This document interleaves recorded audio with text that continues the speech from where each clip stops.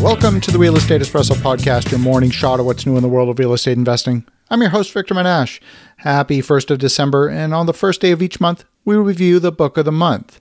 In order to be considered for book of the month, a book has to be impactful enough that it can either change your life or your perspective on the world. Whether it does, of course, is entirely up to you. If you engage the book merely as entertainment, then you're missing the point. But if you internalize it and make it part of you, that's where the real juice is. That's how you take something and make it part of your life.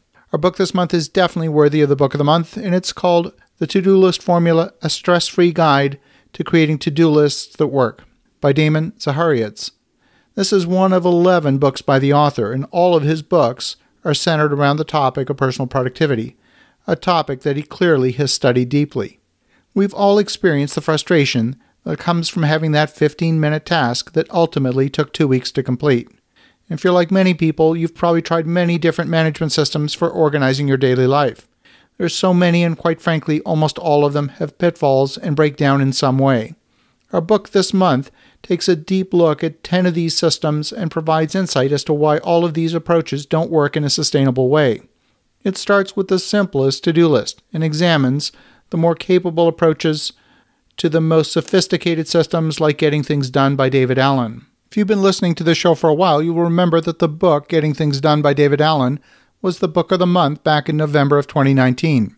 To-do lists suffer from a basic problem. They're often mixing tasks of different sizes, differing importance, and rarely are they scheduled on the calendar in the way that a meeting or a dental appointment might appear on your calendar.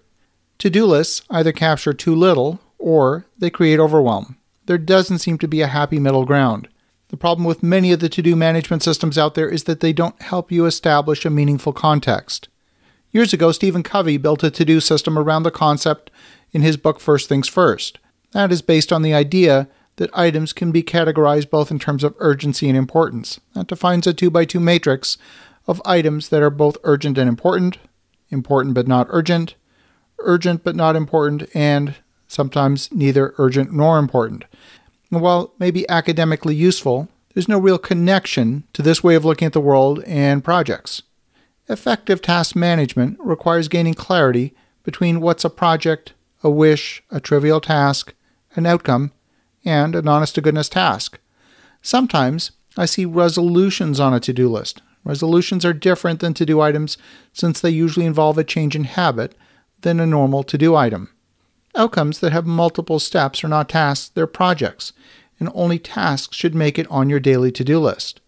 Projects should have a project plan, and a to-do list is a poor substitute for a project plan. I've personally experienced the many pitfalls that various to-do list management systems have intrinsic to their design.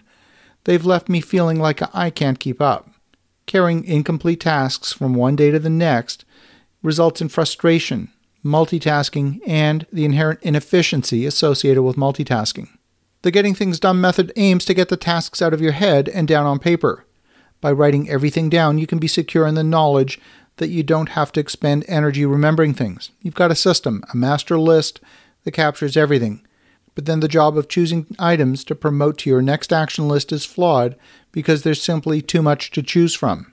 This book doesn't prescribe a single specific one-size-fits-all solution. Rather, it takes you through the thinking process that enables you to gain clarity on how to define your own task management system that works for you. If you have multiple projects that are competing for your attention on a daily basis, you will inherently experience conflicting priorities.